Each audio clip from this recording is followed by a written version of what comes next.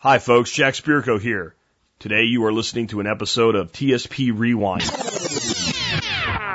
Commercial-free versions of past episodes, podcast blasts from the past. I put these up when I can't do a show due to professional commitments or rare vacations. These podcasts will appear in standard iTunes, Stitcher, and other feeds, but will be titled TSP Rewind episodes and numbered accordingly.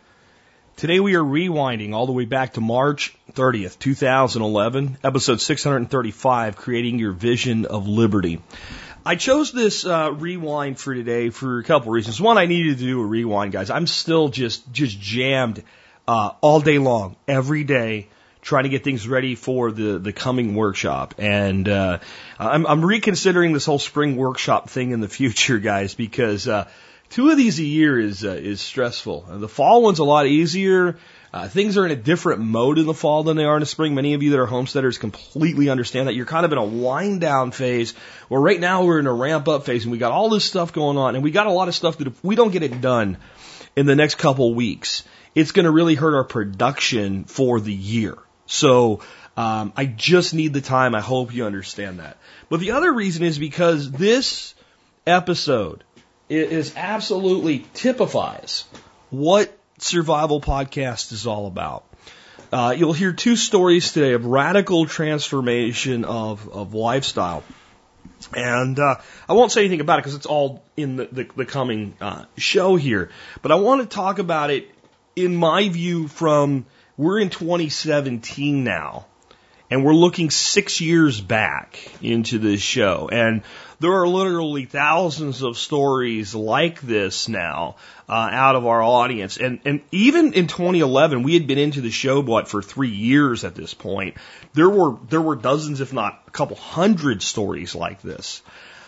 This is what modern survivalism is. This is the entire point.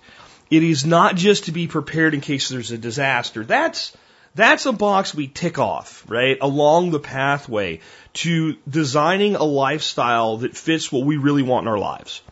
And I don't mean this like, Tony Robbins or Zig Ziglar or some kind of shit like that. If you can dream it, you can achieve. You guys, if you're long-term listeners, I don't do that. I do believe that we all have more control over our lives than we've been led to believe. That is absolutely the case, that we have been taught and conditioned by society to believe that, they tell you can do whatever you want in life, but what they really tell you is, well, you gotta do this, and this, and then maybe you'll have this. That doesn't sound like you can do anything you really want with your life. You have to go into debt and go to college. That doesn't sound like you can do anything you want with your life, because that's not what everybody wants to do. It's not what everybody should do. One of the people you'll hear about today was a very, very successful person in technology who has walking papers. Just shy of his pension. Nice. Like that wasn't planned or something. And somebody that I think up to that point never thought it would happen. But followed the path and then realized after that, I only have so much of my life left, to be honest. That's how a lot of people are starting to feel. And even if you're 30, you can feel that way. Even if you're 25, you can feel that way. Like, you only have so much time on this planet, in this life. No matter what you believe about the afterlife, no matter what, whether it's you go to sleep and you're done, or you go to heaven, or you're reincarnated, it doesn't matter what you believe. When it comes down to it, if this life matters, then you've got to do something with it to find the best happiness for yourself and the people you care about possible. And that's what TSP has been about from the very beginning. Because the reason we prepare isn't because we're preparing for the end of the world. We prepare because shit goes wrong. And all of the work we do to design our lives to be lived to their fullest can be derailed so easily if we're not prepared. If we don't have a little money put away, a breakdown to our car can take 6 months to 12 months off our plan. It can either be a mountain or a speed bump. It's up to us. A job loss can be an opportunity to change direction in your life if you have stability and if you have resiliency built into your lifestyle. Or it can be a devastating thing that I guarantee you there are people who lost their jobs in 2008 and 2009 during the Great Recession that have still not recovered. They've still not recovered. Some of you may be out there listening to me and it may be you. Whatever's in the past is in the past. But today we're going to listen to the past. And I can tell you the people that you hear about in this episode are still living better lives because they made a decision to make a change in their lives, to do what they really wanted to do in their lives. And I'm asking you to listen to it today and to think about how that can impact you. Before I bring it on, I want to remind you, while we don't do any commercials during the show, you can always support us by doing your Amazon shopping at tspaz.com, TSPAZ.com. Think about that today and think about bettering your life. Here we go, all the way back, rewinding through time. March 30th, 2011. Facing the crowd. Hi folks, this is Jack Spirko with another edition of the Survival Podcast. As always, one man's view of the changing world, the changing times, and the things that we can all do to live a better life if times get tough or even if they don't. Coming to you once again from Arlington, Texas, today with episode 635 of the Survival Podcast. It's a Wednesday, March the 30th, 2011. We're one day away from the end of the month, and that's 1/4 of the year, 25% of the year gone. Are you working for liberty? And the reason I asked that today is not just the same reason I always do it, because today's show is entitled Creating the Vision of Liberty. And that's not creating the vision of liberty for all of your countrymen and yourself, because that's a long way off right now. It's creating the vision of liberty for yourself so you can be an example to your fellow countrymen so that they can create their own version of liberty in their own lives. That, to me, is what America really is supposed to be all about. So in today's show, I'm going to share with you the stories of two listeners, some very different people in very different parts of the country, and in fact, one's even in Canada. But I'm going to share with you a vision that one started, preparing as a retirement plan. I've talked about that on the show before, and it was inspired by this post. I'm going to read the post to you. I'm going to read that individual's latest post that, occurred almost 2 years later and tell you where he's at in his life. And then there's another listener who I've worked with as a business mentor in the past, a long time ago. I've known this family for, God, I guess 12 years, maybe a little bit more than that. And they recently found my show a couple years ago and, looked up to see what I was doing now and started listening, and they had some real flux in their lives and what they've done. And then I'm going to go from there, and I'm going to talk to you about how you do it for yourself. And I think it's going to be a great show today. Again, another one of these strap in, because I'm going to try to charge you up and make you feel good about doing something for yourself today versus feel helpless about all the things that are going on around you. All right, let's go ahead and get into the main topic of today's show. And like I said, this kind of started with a post that was done by a guy that's called Canadian Guy, and it's actually CDN Guy on our forum. And he's a really cool guy, and it was in response to someone else's post. And when I read it and I saw the responses coming to it, I split it off, made it its own post, and we've made it a sticky, which means it's always at the top, and it's in the Homesteading Self-Reliant Living board on the forum. And I'm just going to read to you his post. And I'm going to skip the very beginning because he's responding to the original post, and it'll make more sense if I cut out that first paragraph. Preparedness as a retirement plan.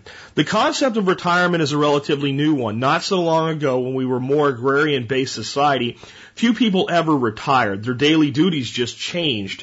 As we grew older, we would take over running the farm and then maybe step back and let our kids do that. Maybe we would take over maintenance of the equipment or something a little less physically demanding but required experience. Maybe we would help out more inside the home, but flat-out retirement to travel south and play golf all day was the domain of the ultra-rich. Even then, most tycoons were still wheeling and dealing well into their 60s and beyond. Nowadays, with retirement plans tanking and pension funds bleeding out, we may find ourselves without the ability to retire once again. However, this time we won't have the farm to feed us and the multi-generational home to keep us occupied and close to our loved ones.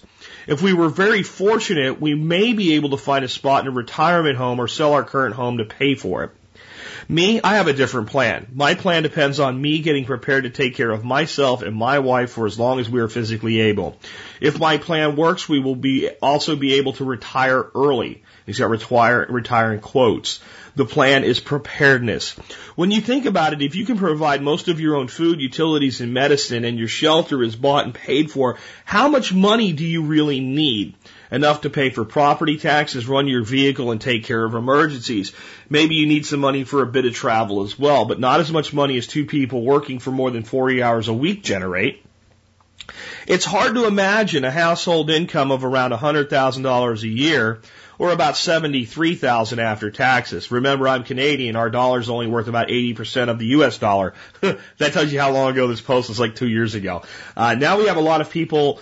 Now we know a lot of people are going to have a mortgage payment around $1,400 a month, utilities of at least $400 a month, TV and internet for around $200 a month, $500 for food, $400 for various insurances, $200 for gas for the vehicles, and it just goes on and on. So just the cost of living consumes $3,100 of your after-tax income. Yearly, that's about half your income. If you can pay off your home, produce half of your utilities, drop the fancy TV package, step down a notch on internet access, though that's a tough one for me, and produce half your food, you cut that outlay to about $1,100 a month. At that point, one of you can effectively retire, or the two of you can work half as much. So what do you do with the extra 20 to 30 hours a week? You do soul building things like work your garden, love your spouse, split some wood, read books, start a business, whatever. Now you are working for you, and should everything go for a poop, you are completely prepared to live comfortably and well with little to no income. I find the thought of retiring to my homestead around the age of 50 to be much more motivating and positive thought than to think of prepping to cope with worldwide disaster. Disaster may never come, but time always marches on. I think you can see why I read that. And I think you can see why it spawned, page after page of response and a lot of great follow-up. And you probably want to check this post out and read the entire chain. The other thing and I'm going to do a lot of reading in the beginning of today's show, but I think as you hear what I'm reading, you'll understand why. So here is Canadian Guy's most recent post. This is over 2 years later. And it was done yesterday, 10:39 p.m. And I got to tell you that every victory I hear of like this from the audience just makes me go, yeah, I'm doing the right thing with this show. This is what I want for all people everywhere, not just Americans. Again, this gentleman's from Canada. My oh my, how time has flown since I first wrote this post. There's so much to share. Since that time, I started my own website with a Canadian flavor on the topic of preparedness. It's been growing slowly, but that's also in direct proportion to the amount of time I've spent on it. I've been wrapped up in a project at work, and my wife has started a new job that consumed just about every waking moment of her life. Seriously, she was managing a hotel. She had never managed a hotel, but within a year and a half, her hotel was named number 2 for that brand worldwide. You know this brand, so to make number 2 spot while being located in central Alberta is a huge success for anyone, let alone a newbie with no formal education. Then someone somewhere up the line got a little upset that an unknown could do so well. Well, that has turned into a living hell. Along the way, we took a trip to Nova Scotia for 6 days, first vacation either of us has had. We fell in love with the people in the place. My wife has been there several times when she used to be a long-haul driver, and both of us had known many Maritimers throughout our lives, so the reputation of their hospitality and such has always been with us. Fueled by the distaste for the increasing bureaucratic ways and cutthroat business of Alberta, my sweetie started looking for properties down east.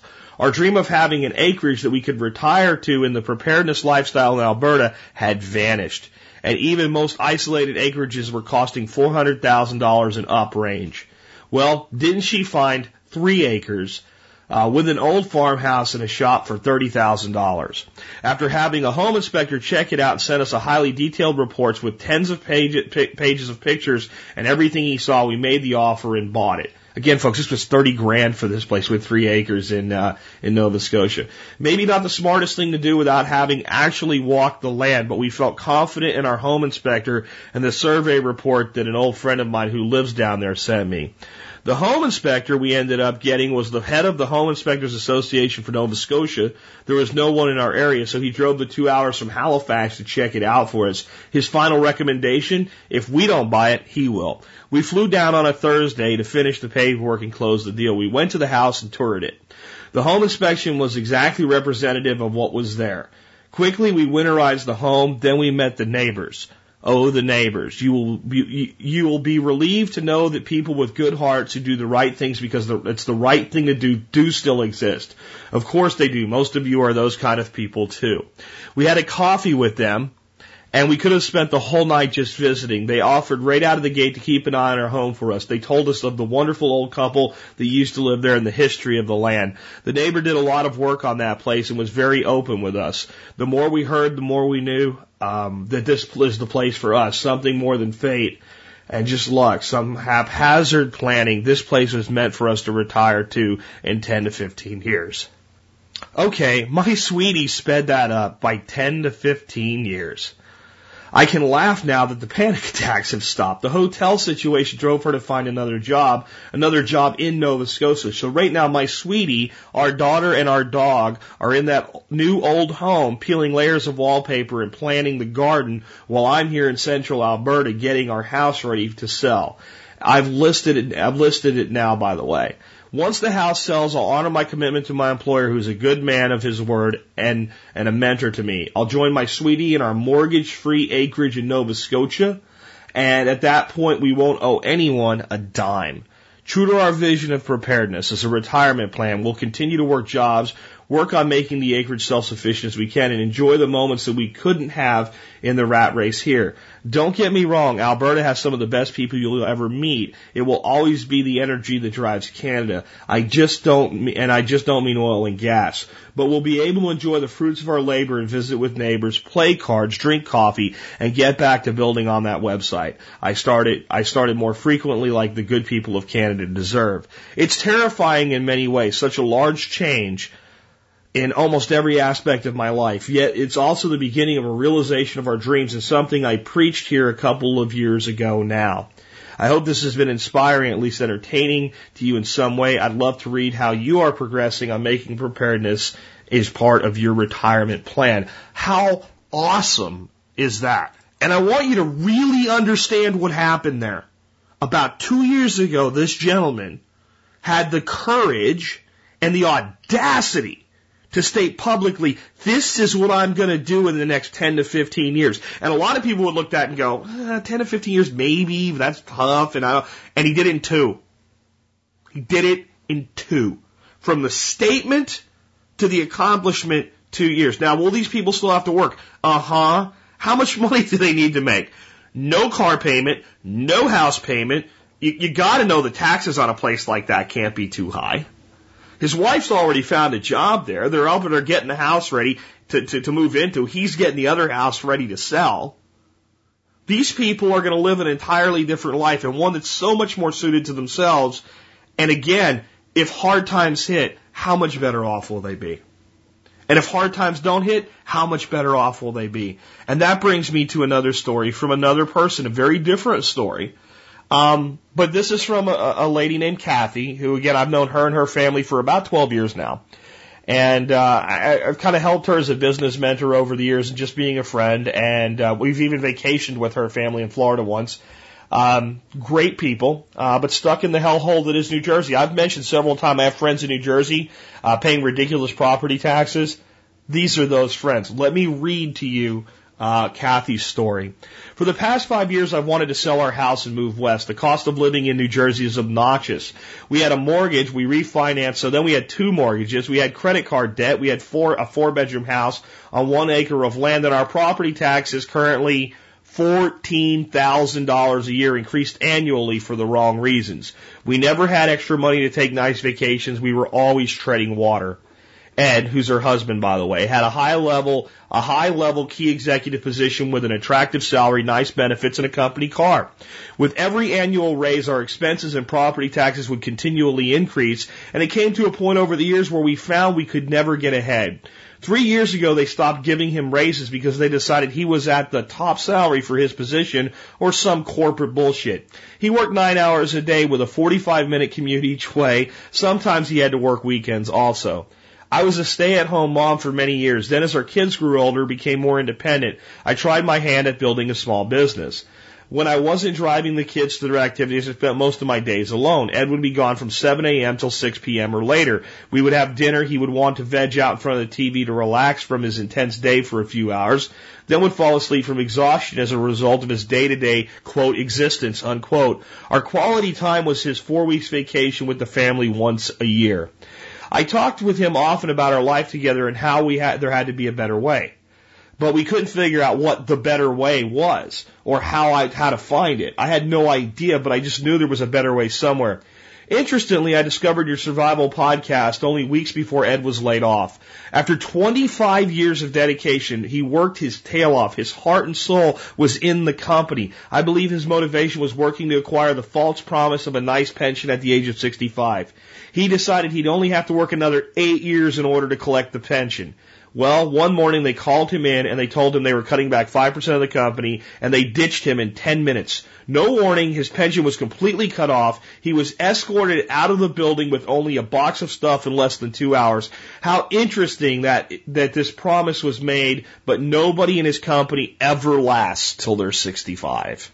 It took Ed about a month to come to terms with this. He was so angry and hurt, he finally decided he really didn't want to go back to corporate America, but he didn't know what to do.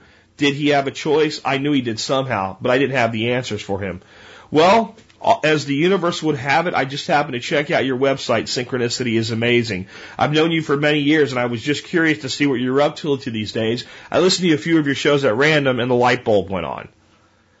I downloaded a few, made Ed listen to them, and he did. I imagine that was tough. Then he listened to more of them. You definitely inspired him. You helped us find the better way. You helped him realize that he indeed did have a choice. Ed made a spreadsheet, figured out our expenses to live in our home annually, all our expenses, all our debt, mortgage, everything. His spreadsheet was quite impressive. When we reviewed the results, it was no decision to put the house up for sale while we could still get some equity out of it and use that money to buy another house cash somewhere outside of New Jersey. It was a little scary, but we put the house up for sale and received 2 offers inside of 3 weeks. Each offer was much higher than we expected. It was very stressful as we didn't expect the house to sell so fast. We had no plans where to go. Then we decided to rent something much smaller as we need to stay around for Ed's mom, who's 91 and lives in an assisted living home. We're all she has, and although we plan to leave New Jersey, we can't do that just yet. My pet business is thriving. She's a pet sitter, by the way, folks. She created her own business out of thin air one day and said, you know what, I'll watch your dog while you're away. And she's done very well for herself with that. Back to that. My pet business is thriving, so that is another reason we decided to stay a little longer for the additional income. Also, I'd like to see our kids have more stability in their lives financially.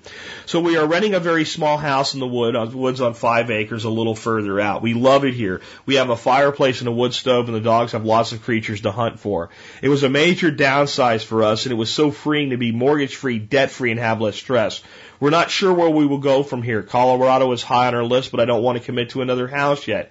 We'll spend this year enjoying our freedom and looking around at places until we can figure out how to leave the state and make a living elsewhere. Ed's only requirement is that our next house is that it be in an area where fly fishing is available. Ed started a small business as a handyman. He can fix anything. He's resourceful.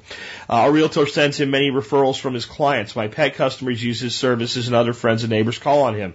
He's doing well. He also does some consulting work for a small company in Chicago, similar to the company he worked for in Newark. He also attended an internet boot camp course for a week and developed TotalPetDepot.com. It's a work in progress. If you have a second, check it out. He has many pots in the fire. He is so much happier. And what have we learned? It's your money or your life. We played by the rules, the American way with the white picket fence, etc. We had the status and the stuff, and we went along with it. We had a little time together to live life we were supposed to live. Now we don't have so much stuff. We don't have debt. We also don't have income that we used to have. We moved out of our comfort zone, and I now realize it wasn't that comfortable to begin with. The best part is we have time together. We're together daily. We help each other in each of our businesses. It's like we're starting over on our own terms. We're happy. We feel that is right, that it is right. And we don't have any rules we have to follow. Isn't that awesome? We will begin to find our way and decide on a house to live somewhere eventually, or should I say a bug out location. It's the two of us and our dogs now. The kids grew up. We are free. We have quality of life. I guess we're all supposed to be in a certain place at a certain time, and the universe presents it to us when the time is right. Let's see. You seem to appear in our lives each time we're supposed to move into the next journey. You rock. I hope we can meet up with you and Dorothy at some point and celebrate our friendship. Ed speaks highly of you and your website to all our friends. Now that we are almost settled into our new house, we moved in 4 weeks ago, and we can get back to listening to your podcast. Thanks so much for all you do. If you feel free to use our story if you want, I just ask you to leave out our last name, which of course I did. If you are ever out our way, please contact us. We'd love to talk with you, Kathy. So, very different story, right? They're not on that acreage out in the middle of the wilderness yet. But their life is still better. They're still living in the suburbs. But their expenses are much less, and their debt's much less, and their taxes are much less. The guy's not killing himself 9 hours a day with a 45-minute commute. As a guy that used to work about 12 with a 50-mile commute, I can empathize. They'll probably live longer now. I almost don't doubt that. I think that Ed probably was on his way to an early heart attack with the type of job that he was doing. What is my real point today, though? Just to share two inspiring stories with you? No, it's more important that I think you understand that one person took 2 years to get to a place that most people think is impossible to do in 15. And another group of people did it in like 3 months because they had a fire lit under their ass because they had to make a decision. But both of them basically said one day, this is what we're going to do. And the statement gave them the power to create a vision in their mind of what they were going to achieve. And once that's done, instead of being obsessed with a new car, instead of being obsessed with the next promotion, instead of being obsessed with your 401k balance, instead of being obsessed with getting your kid into the right frickin' preschool, and those of you that are doing that need to be smacked in the head. If you are competing to get your child into a preschool, somebody needs to show up at your house, knock on your door, and when you open the door, right in the face, and just say, wake up to reality. I know very few of you are probably doing that, but the fact that anybody's doing that, and all of this other crap that we've attached ourselves to and decided all of a sudden out of nowhere is important, these people said, that's not important anymore.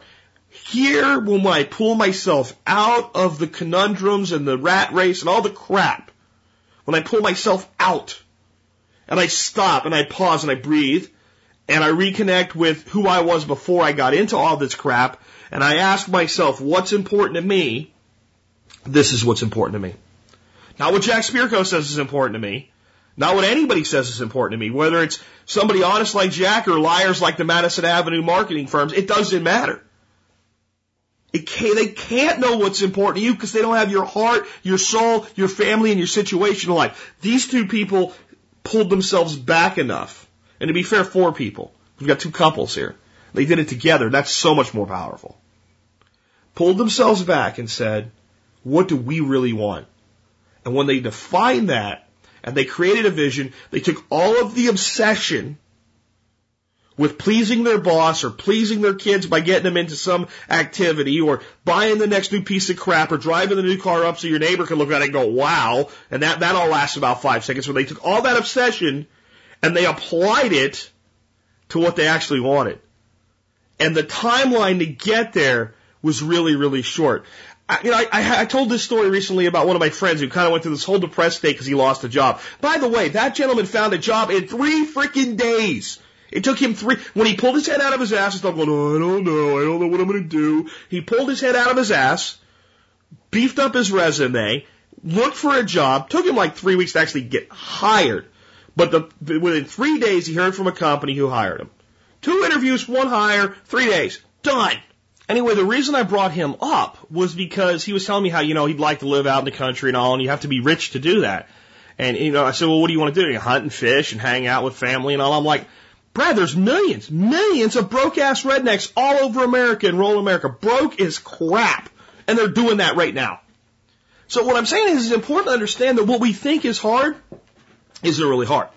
What's hard is spending 50 or more years of your life working a job you hate, associating with people you don't like, kissing the ass of people that you didn't really want to shake the hand of in the first place. That's hard. Deciding that your life is worth something, that's also hard. See, it's not actually getting to Nova Scotia or getting to that little house on 5 acres in the middle of rural New Jersey that you're renting for, half or less of what you were paying to own your own home that you would never really own. Because come on, folks, listen. If your property taxes are $14,000 a year, you can't possibly say you own your home. Now, people will say, anybody paying property tax, you don't really own your home. Look, my property taxes in Arkansas are $316 or $326 a year, something like that. I consider that fine. For what I get from the service from the county, for that, it's a deal. Basically they come through once a year and make sure the road's not falling apart. And if, any of the utilities are damaged, they'll fix them. And for that, that's fair deal. Honestly, couldn't pay somebody with a machine. If I got all my neighbors together, I think we're getting a great deal, honestly. I think we're getting more than so I think you can own your house with property taxes, but when you look at, in most of America, what you can rent, what you absolutely can rent for $1,000 a month. And then you look at paying property taxes that exceed that. You're paying $1,200, $1,300 a month in property taxes. You don't own your home. I'm sorry. And if you think you do, stop paying those taxes and they'll come take that home away from you. But the hard part here, there's two things about this that make this difficult for people. One is letting go of the current obsession. Because most of us, by the time we wake up to the horror of what we've created for ourselves, are in our 30s or 40s. And we've dedicated so much of our lives, and our kids are already half grown or more. And it's very hard for us to let go of the obsession, because letting go of the obsession means an admission that it didn't have to be this way. I could have done it differently. And a regret that you can't turn the hands of time back. Folks, get over it. Because that is not something you can do anything about. But wherever you are at your point in time now, put your hand in the air like you're going to do a karate chop and look at your hand. So you're looking at your thumb, perfectly, vertical. Like you're going to karate chop a piece of wood that's vertical across or horizontal across in front of you. Look to the left of your hand, and that's yesterday. Your hand is today, and to the right of your hand is the future. You can do anything you want with your hand forward. You can't do a damn thing about what happened in the past. So let go. So that's the first thing that's hard, is to let go of the obsession. The second thing that's hard, and this is the really hard one for some people. Some people can do this, like, as soon as they hear it the first time, they'll do it. And some people, man, they struggle with this one. They struggle with it so hard. Your life has value and you deserve what you want. If you'll just accept that as truth, your life has value and you deserve what you want. And we say, well, if everybody thought like this and some mass murderer, shut up! I don't care about the mass murderer. I care about you. You're a decent, good human being. Your life has value and you deserve what you want. And if you will not accept that, taking the next step will be all but impossible. Because you'll go back to the obsession and you'll convince yourself, well, my kid wants this, so I have to work an extra hour today. No, your kid wants you to spend time with them. My wife wants this, so I'll work an extra hour today. No, your wife wants her husband to be there for her. My husband wants us to be able to go on this vacation next June, so I'm going to work harder on this. No, your husband wants his wife. That's the point of the vacation. And if you're going to be there for all these other people in your life that you love so much, then you have to be happy too. And sometimes what the husband and the wife want seem very, very different. But when both parties decide, you know what, let's just for today, let's just let go of the obsession, let it go. Let's sit down and talk. All of a sudden you start to realize that even where you think you're night and day apart, if If you take your hands, put your palms facing towards you. Okay? Look at your hands. Just like you're looking at your two palms, holding them straight up in front of your face. And then interlock your fingers. All right? Interlock your fingers. Your palms represent everything you want. Your fingers represent the places that they overlap. You see that overlap? You focus on that. You focus on the overlap. The things that you want in common, and you build a vision around those. And all of a sudden you start to realize a lot of the things that you think you're so different on, you can have those if you'll focus on the overlap. And not because it's a compromise, not because your wife's like, okay, Billy, you can have that if I can have this. I'm not talking about that. I'm talking about just by focusing 100% on the places that you see it the same way, the opportunity to have all the other things you really want. Because some people are like, well, I want to live in Idaho. I want to live in Idaho. My wife is addicted to her family, and she lives here in Texas. And there's no way in hell she's ever going to go to Idaho. That's why I went to Hot Springs.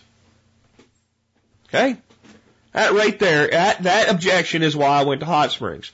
Because what did I really want out of Idaho? I wanted to hunt and fish. I wanted to breathe clean air. I wanted to be able to walk for miles and miles and miles on land that nobody would tell me to get the hell off of or charge me a fee to go onto. That's what I really wanted. I wanted to get the hell away from this rat race. I didn't want flat land. I wanted streams and lakes with clean water that if I, sat on a boat and put my feet into the water and looked down, I could see my feet in the water. I didn't want it to be so dadgone hot every night. I deal with hot days, but I wanted the nights to be cool. Well, I can find all of that somewhere where we overlap. There were things that she wanted to be close to her family, which was a fair compromise. And now that we put that vision together, just like these other two couples that you're hearing about, we all did it differently. But we're each getting what we really want out of life. My wife, by the way, has started blogging, something I tried to get her to do for years, about all her experiences being a nurse. Site's not even dressed up yet or anything, but she's got a couple of posts on it. It's called hugnurse.com, and the tagline we came up with is, kids need hugs more than drugs. It took her 2 months of being off work to just get to a point where she said, you know what, I do need to do this. And much to my surprise, she's not just talking about her experience, she's talking about all of the things that I told her over the years that she just couldn't accept. And all of a sudden she's going, yeah, things like food coloring and MSN probably are why we see so many kids with ADHD. And it is being pulled out of that. So she's finding herself, and she's finding her voice. And I imagine all 4 of these other people are not just finding themselves, they're finding their internal voice. And that voice is what leads us to what we really want. And this ties into Monday. Monday somebody asked me, Jack, what do we do when we're almost done paying off our debt? We've gotten halfway there, but we've worked really hard. We sacrificed for so long. And also we start spending more money and we slow down on our debt payment. You got to get the vision back, man. What's it going to mean when the debt's gone? What's it going to be?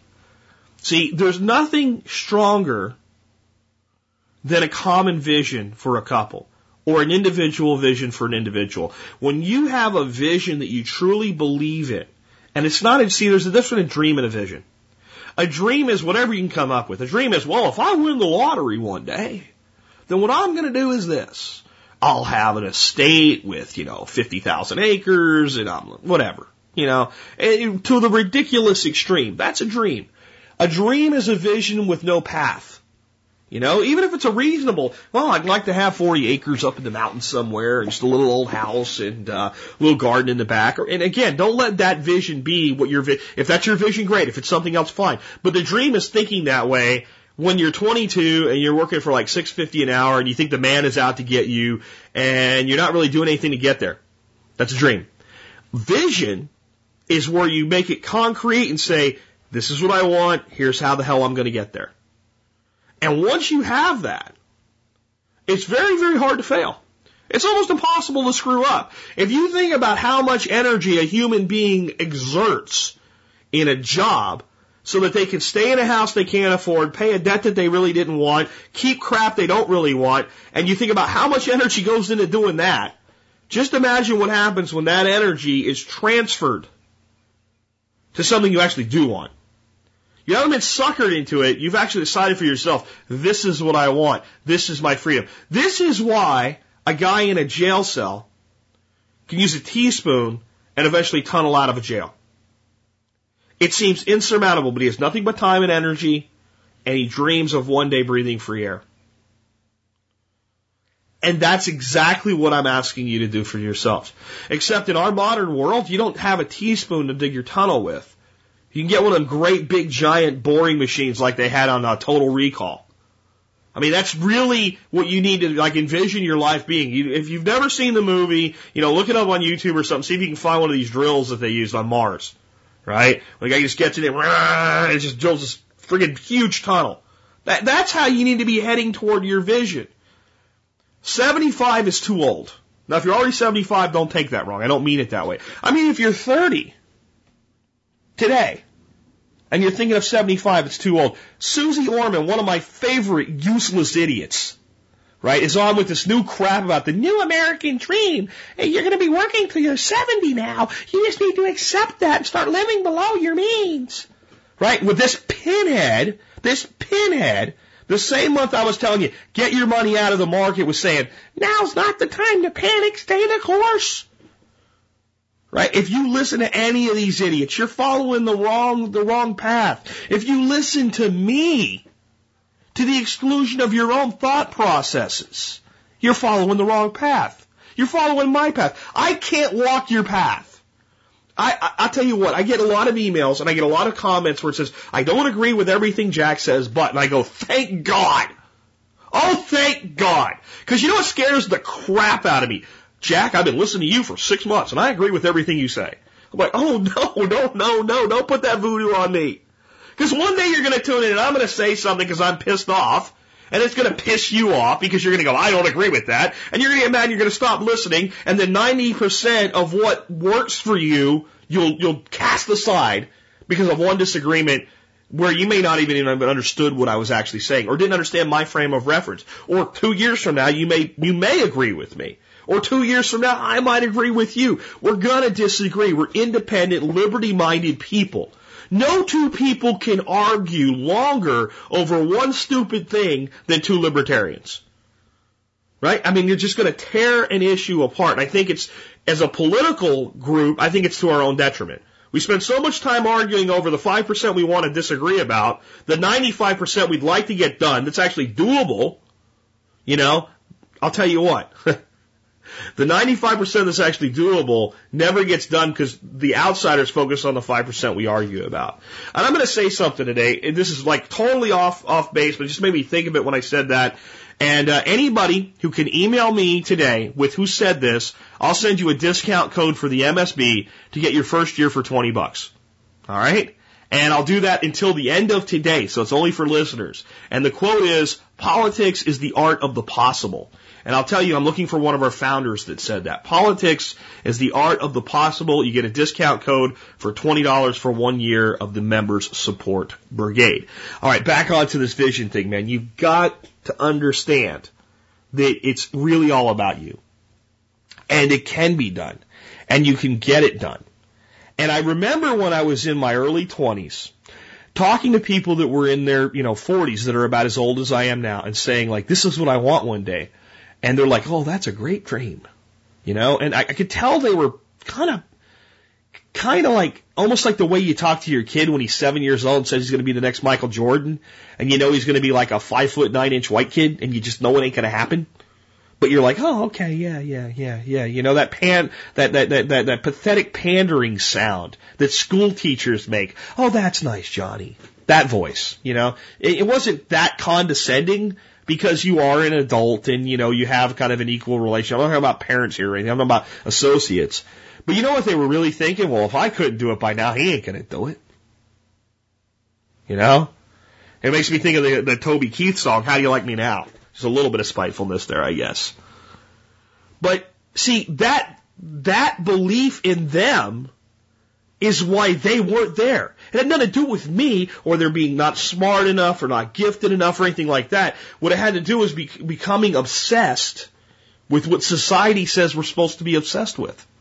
I'll make anybody out there today this promise. If you'll sit down and have that spouse meeting, or if you're on your own, you'll just do it for yourself and you'll do some deep searching. And you're going to have to unplug. And you can't do this in a day. And unless it's always been there and you've just been holding it down, right? For most of us, we've buried it. If you'll go have a conversation with the 12-year-old kid that's still inside of you, who would probably kick your ass if he could get out right now, he'd just come out and beat your ass for going so far away from the dreams that you and him had when you were skipping rocks on a lake when you were 12 years old. If you'll have that conversation, if you'll have the conversation with the significant people in your life, and if you'll develop a vision, and if you will write it down.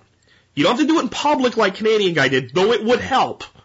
You could do it with a blog. You could do it on a piece of paper that you fold up and put in a book. If you'll just look at it once in a while. If you will write it down and if you will commit that that's where I want to go, I don't know if you'll be there in 2 years, but you will be a hell of a lot closer than you are now. And you will be a hell of a lot closer than if you don't do it, you will be 2 years from now. You don't have to write it, you can speak it. I think speaking it is more powerful. I think speaking it is extremely powerful. Sometimes I worry that I give myself as an example too much to the audience. I'm not a self-centered person, but I also try to talk about what I know on this show. There's times when people ask me a question, I'm like, let me get a guest to talk about that because I don't know. I try to talk about the things I know, that I've done, that I've touched, or that I've so thoroughly researched and gotten all the conflicting opinions about that I've been able to form a completely intelligent, informed opinion on. Right? Because practical things about politics, I can't go run for the state house again like I did years ago and keep doing it till I win and then go in there and 6 years later come back and go, now let me tell you what I know about government, because I don't want to do that. But otherwise I try to talk about what I know, and I don't know anything better than I know me. But, you got to think about this.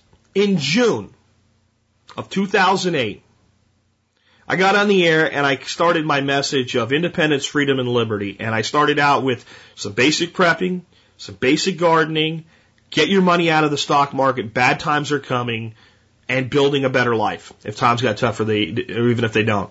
And I said very early in the show, this is what I'm going to do. We have our place in Arkansas. I am going to build myself a future where my wife and I are going to be able to go to our place in Arkansas and live a much different life. That was 30 months ago.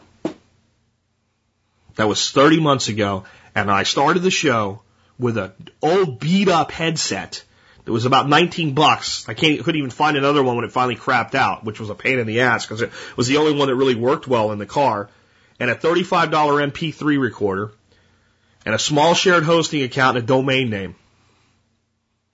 30 months, and exactly what I said I would do has been done. I'm not that great. I'm not that special. It's just like if you take somebody and say, if you take tinder and make a little pile, and then you get a little pile of sticks over top of that, and you get a little bit bigger pile of sticks over that, and you get some great big logs over that, and you build that in a pyramid, and you put a really hot spark into the tinder at the bottom, you'll get a fire. Anybody anywhere who takes the frickin' time to go build the structure that way and applies a hot spark to the tinder is going to get what? A fire.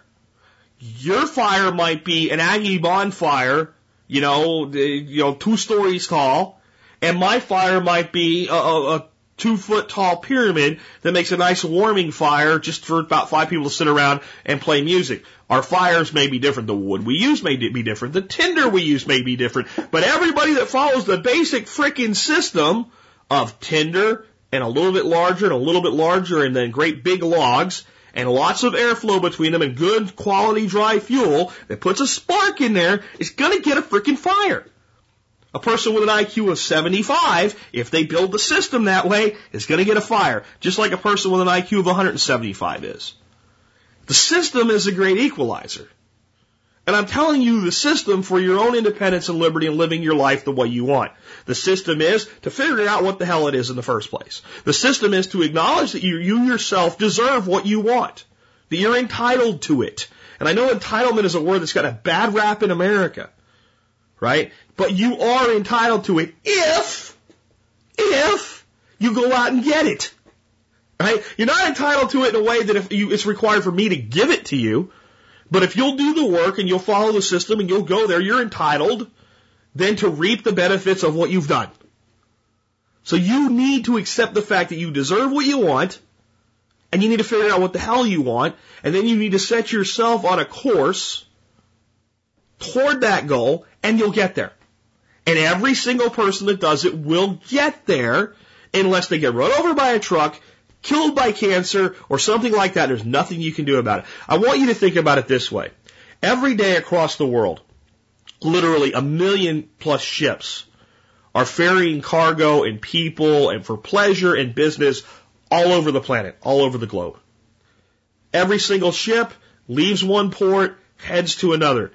99% of the ships that leave one port get exactly to the port that they had planned to go to in just about the exact amount of time that they had charted the course. The 1/10 of 1% that don't are, boats that disappear in the Bermuda Triangle or are damaged or, something happens, they have to go to another port. But 99% go to exactly where they planned in the time they had planned to get there. Why? Because the ship has a captain.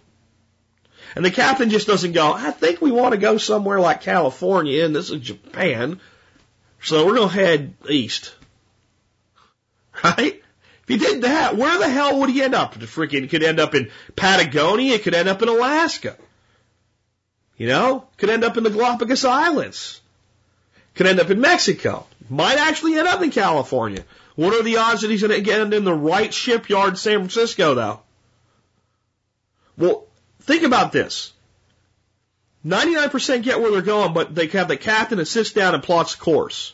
They look at the speed of their vessel, the capability of their vessel, current weather conditions, where they are, where they're going, and say, we're going to go from here to there, and because there's a storm there, we're going to go around it. That's going to take additional time, and because of that, this is how long it's going to take us to get to San Francisco. And they phone the people up or radio the people in San Francisco and says, our ship will be there with the following cargo on this date around this time, and the harbor master makes a place for them, and then they come in and they dock their ship.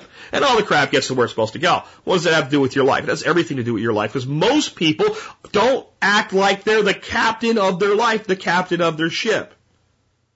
If you want to be one of the people that gets to where you want to be, you have to chart your course. I mean, this is so elementary. And it sickens me that we, of the American people, that invented this way of life, find it foreign, or somebody's listening to me going right now, wow, that's brilliant. That's not brilliant. Your grandfather would have told you that. Son, what do you want to be? I want to be this. Okay, do these things and you'll get there. If you want to be president, there's only one of those in any, 4-year period. And usually that guy sticks around for 8 years. So there's a limited number of people that can be president. But if you want to be in government, there's a path to that. About 50% of the people in America are there now. There's plenty of room for one more. Right? So, you do have to be realistic with your goal setting. But instead of worrying about being the best compared to somebody else, what is your best life for you? How do you live the life you want if times get tough or even if they don't? And I believe that for the majority of people, not everybody, there's urbanites that listen to this show. You're always going to be urbanites. You like it. They're good for you.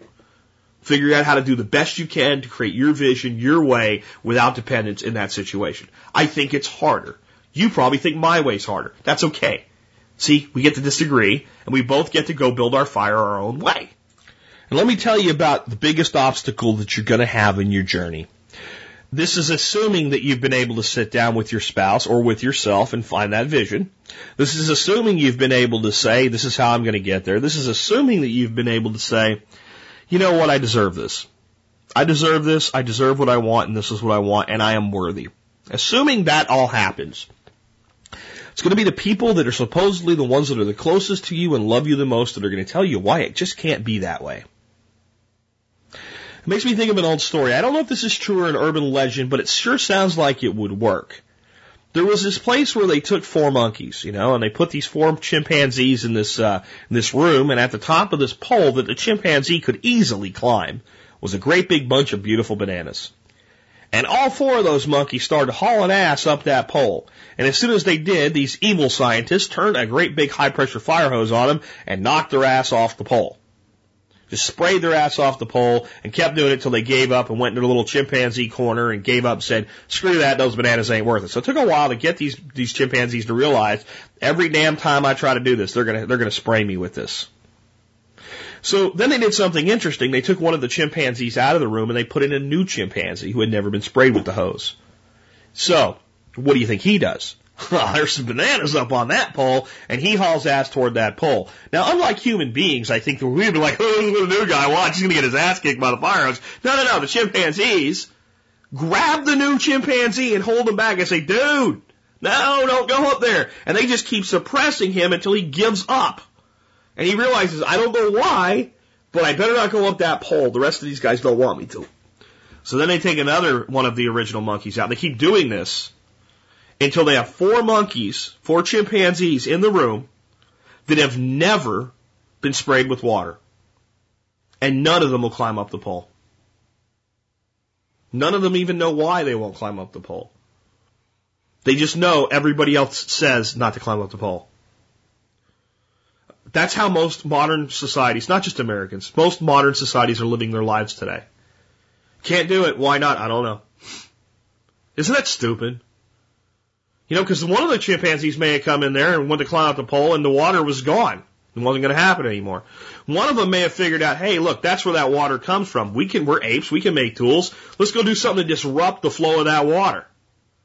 There was probably a way to get those dadgone bananas off of the pole. Maybe one of the chimpanzees was just strong enough to say, to hell with this. Spray me all you like. I'm going to get up there and get the damn bananas. Maybe the whole story's an urban legend. I don't know.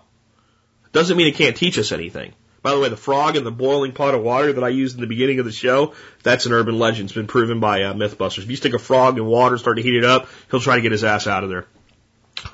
Doesn't mean we can't learn from the story, though, right?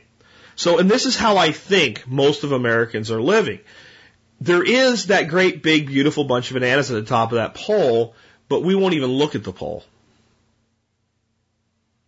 We're convinced that the pole is dangerous and risky. And, when I bought our place in Arkansas, one of my family members told me, you bought another house. Isn't that kind of risky? We paid $74,000 for the house. And this guy's driving around an SUV that they paid over $60,000 for.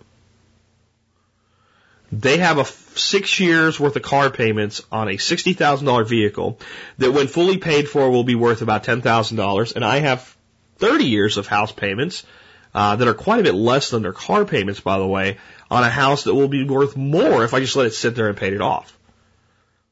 How is what I'm doing more risky than what they're doing? And I think that it's just the way we've been conditioned to think. And above all today, what I want you to realize is if you're going to have what you want, you're going to have to break the conditioning.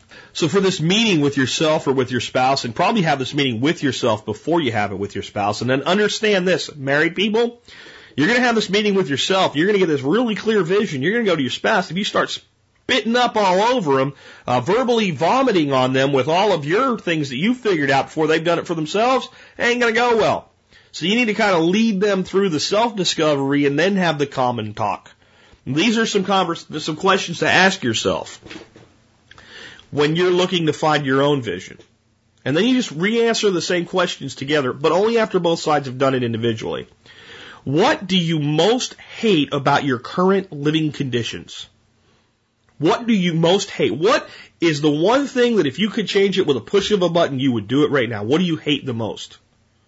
What do you like about your current living conditions? You need good answers to both of those questions and multiple answers to both of those questions, by the way, not just one answer to each question. Start out with the thing you hate the most, but try to make a list of 10, 20 things you cannot stomach about your current living conditions, about the way you're living right now. Doesn't even matter whether you're going to move or see, it's not about moving, going somewhere else. It's about what don't I like so I can change that. And then what do you like? What did you dream about when you were 12 years old, 10 years old, 8 years old, 15 years old, 20 years old? What moments in your life are the most memorable? What moments in your life, when you think about them now, you can smell what was in the air, you can taste what the air tasted like, you can see the image in color? What moments in your life can you remember that way? And don't try to be selfless in this, because the day you got married is probably in there, and that's noble. And the day you had your child baptized or a child graduate from high school or something like that is probably in there, and it belongs in there. But so is that day on the trout stream. So is that shot at the first buck. These are things for me. So is that day on the Gulf of Mexico with a ladyfish dancing across the still water with the sun glistening off of it like it was a mirror. Those things are in there too. And again, those are for me. Those are not for you. I'm trying to be open with you and tell you the things that are in there for me. So is 3 months on the Appalachian Trail right after you got out of the military. Completely away from everything and having nothing but the silence of the forest. See, it's okay to have things like that are just about you. And you're a good person, so you'll have some that are about other people too. But by connecting all of those dots together, you'll start to realize, what was it about those things that made them etch themselves like etchings in a stone into your soul? What are the things that even if you become a senile old man or woman, you're still going to remember fondly? And when you take what you like about what you currently have, what you don't like about what you currently have, and the things that really touched your heart and your soul, and you start to put them together, you'll start to be able to build a vision for yourself about what you actually want. I can always remember, and every time I garden, I spray a little bit of water on the tomato plant, even though I know it's not good for it. You know why? Because that smell comes off it. And I'm 10 years old in my grandfather's garden, feeling the soil and going, it's finally warm, it's time to plant. And that may not be it for you. It may be drawing a bow. It may be drawing a picture. It may be writing a poem. I don't know what it is, but you have to find those moments and you have to marry them to the things that you still have that connect you with them. And then you have to take the things that you don't like and you have to start asking, do I really not like this thing, or do I not like the current result of this thing? So for instance, you may have a car that you actually thought was a really great car when you bought it. And you may say, now I hate that car. Because you're 2 years into the payments, you got 3 to go, you're upside down on the payments. Do you hate the car or do you hate the debt? Some people hate the car. The car turned out to not be anything like you thought it was when you bought it. The car's a piece of crap and you got suckered by the dealer or whatever. You hate the car. Most people don't actually hate the car, they hate the debt. Why is that important? If you hate the car, getting more debt on another car is going to fix the problem.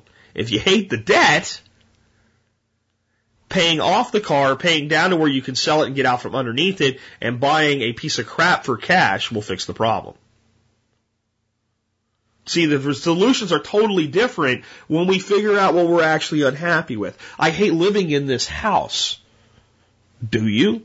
Or do you hate where your house lives? Let me say that again. I hate living in this house. Do you really hate living in your house, or do you hate where your house lives? Do you hate that your house is in the middle of a major city? Do you hate the fact that your neighborhood is in decline? Do you hate the fact that your lawn is bigger than you really needed it to be, and you can only do so much gardening, and you have to cut the grass for an hour every weekend during the summer? Do you hate the fact that where your house is an hour away from where you work? See, these things, it's important that you get, and I can't go through examples of every single one of them, but this is how you have to analyze the things that you say you hate and the things that you say that you love. Well, I love when my family comes over for a barbecue on Sunday. Do you? Or do you love cooking on the grill and being with people who you want to be with? It sounds almost the same, but there's little tactile differences in there. I hate my neighbors. Do you hate your neighbors? Or do you hate people that don't have a time of day to talk to you and get to know you? Two different things. They sound the same, but they're not. And the problem is that most of us walk through life focusing on negatives that aren't even real.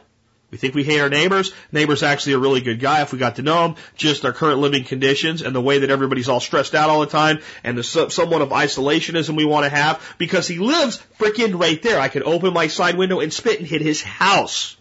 I don't even want to think about the fact that he's that close to me, and he feels the same way, and he works 12 hours a day, and I work 12 hours a day, so we don't want to talk to each other, except when we see each other taking the garbage out, we both say, nice weather, we're having goodbye, and we get away from each other.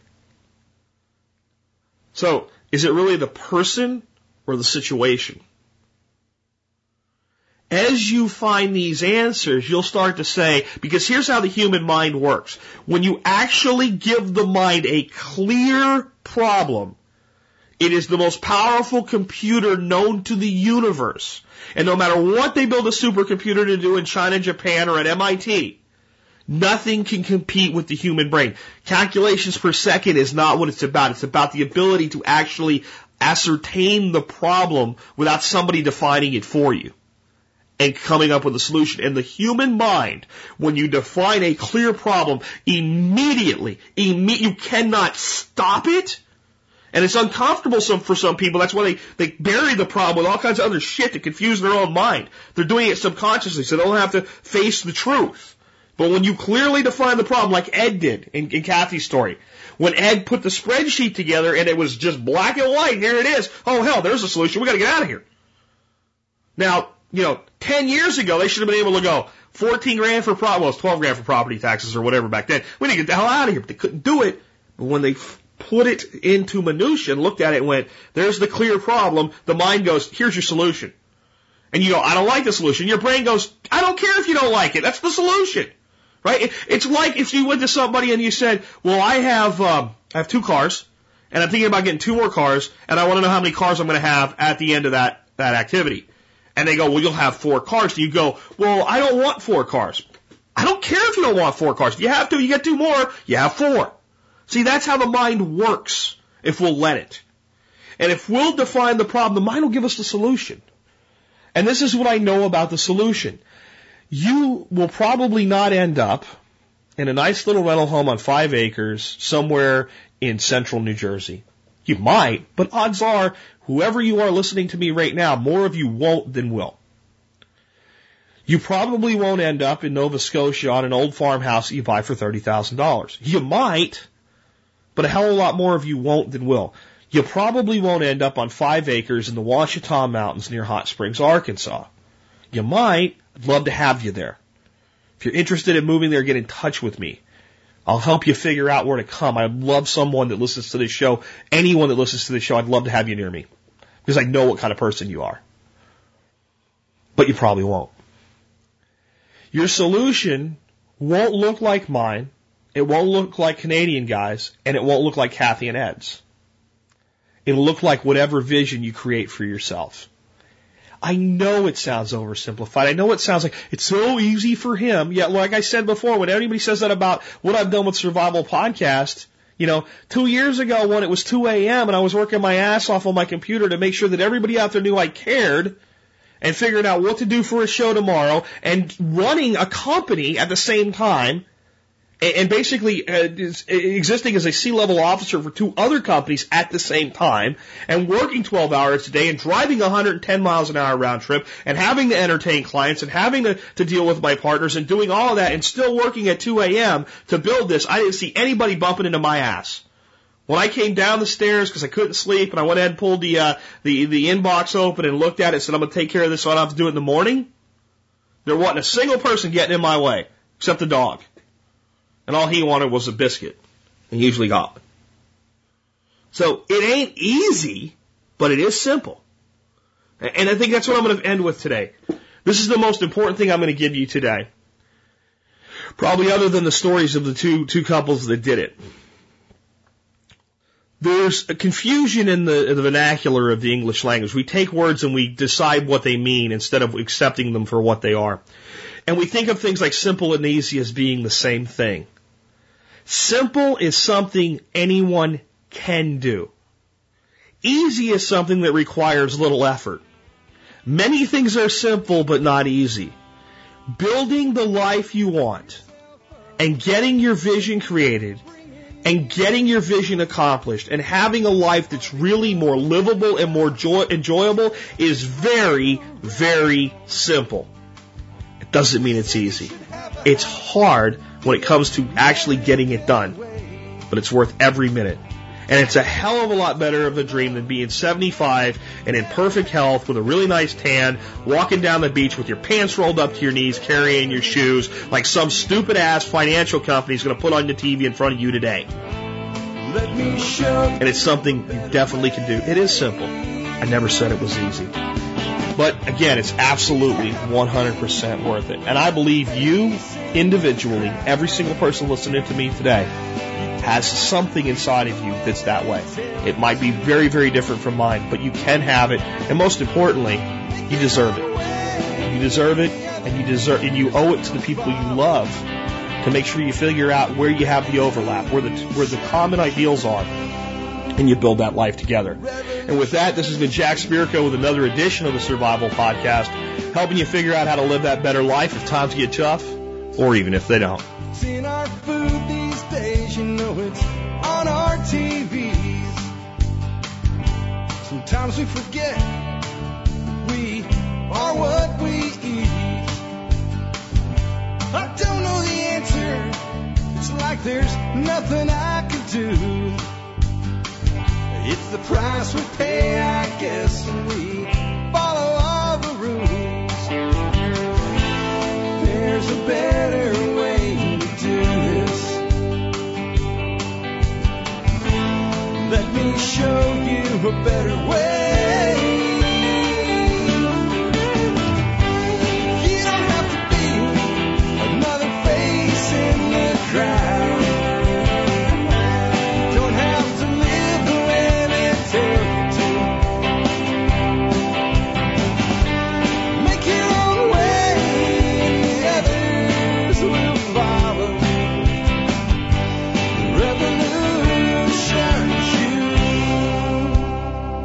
Revolution is you.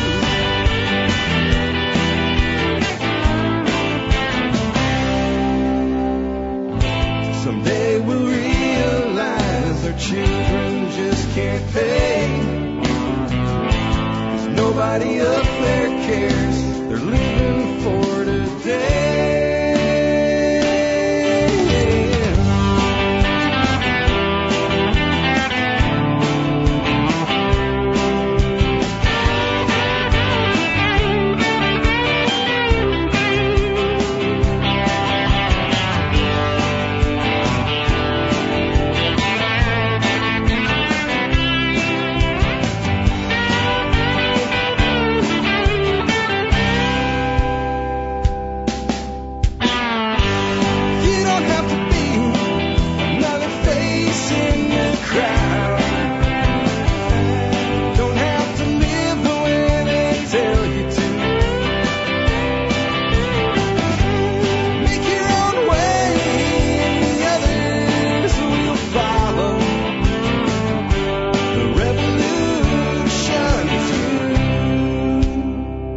Revolution is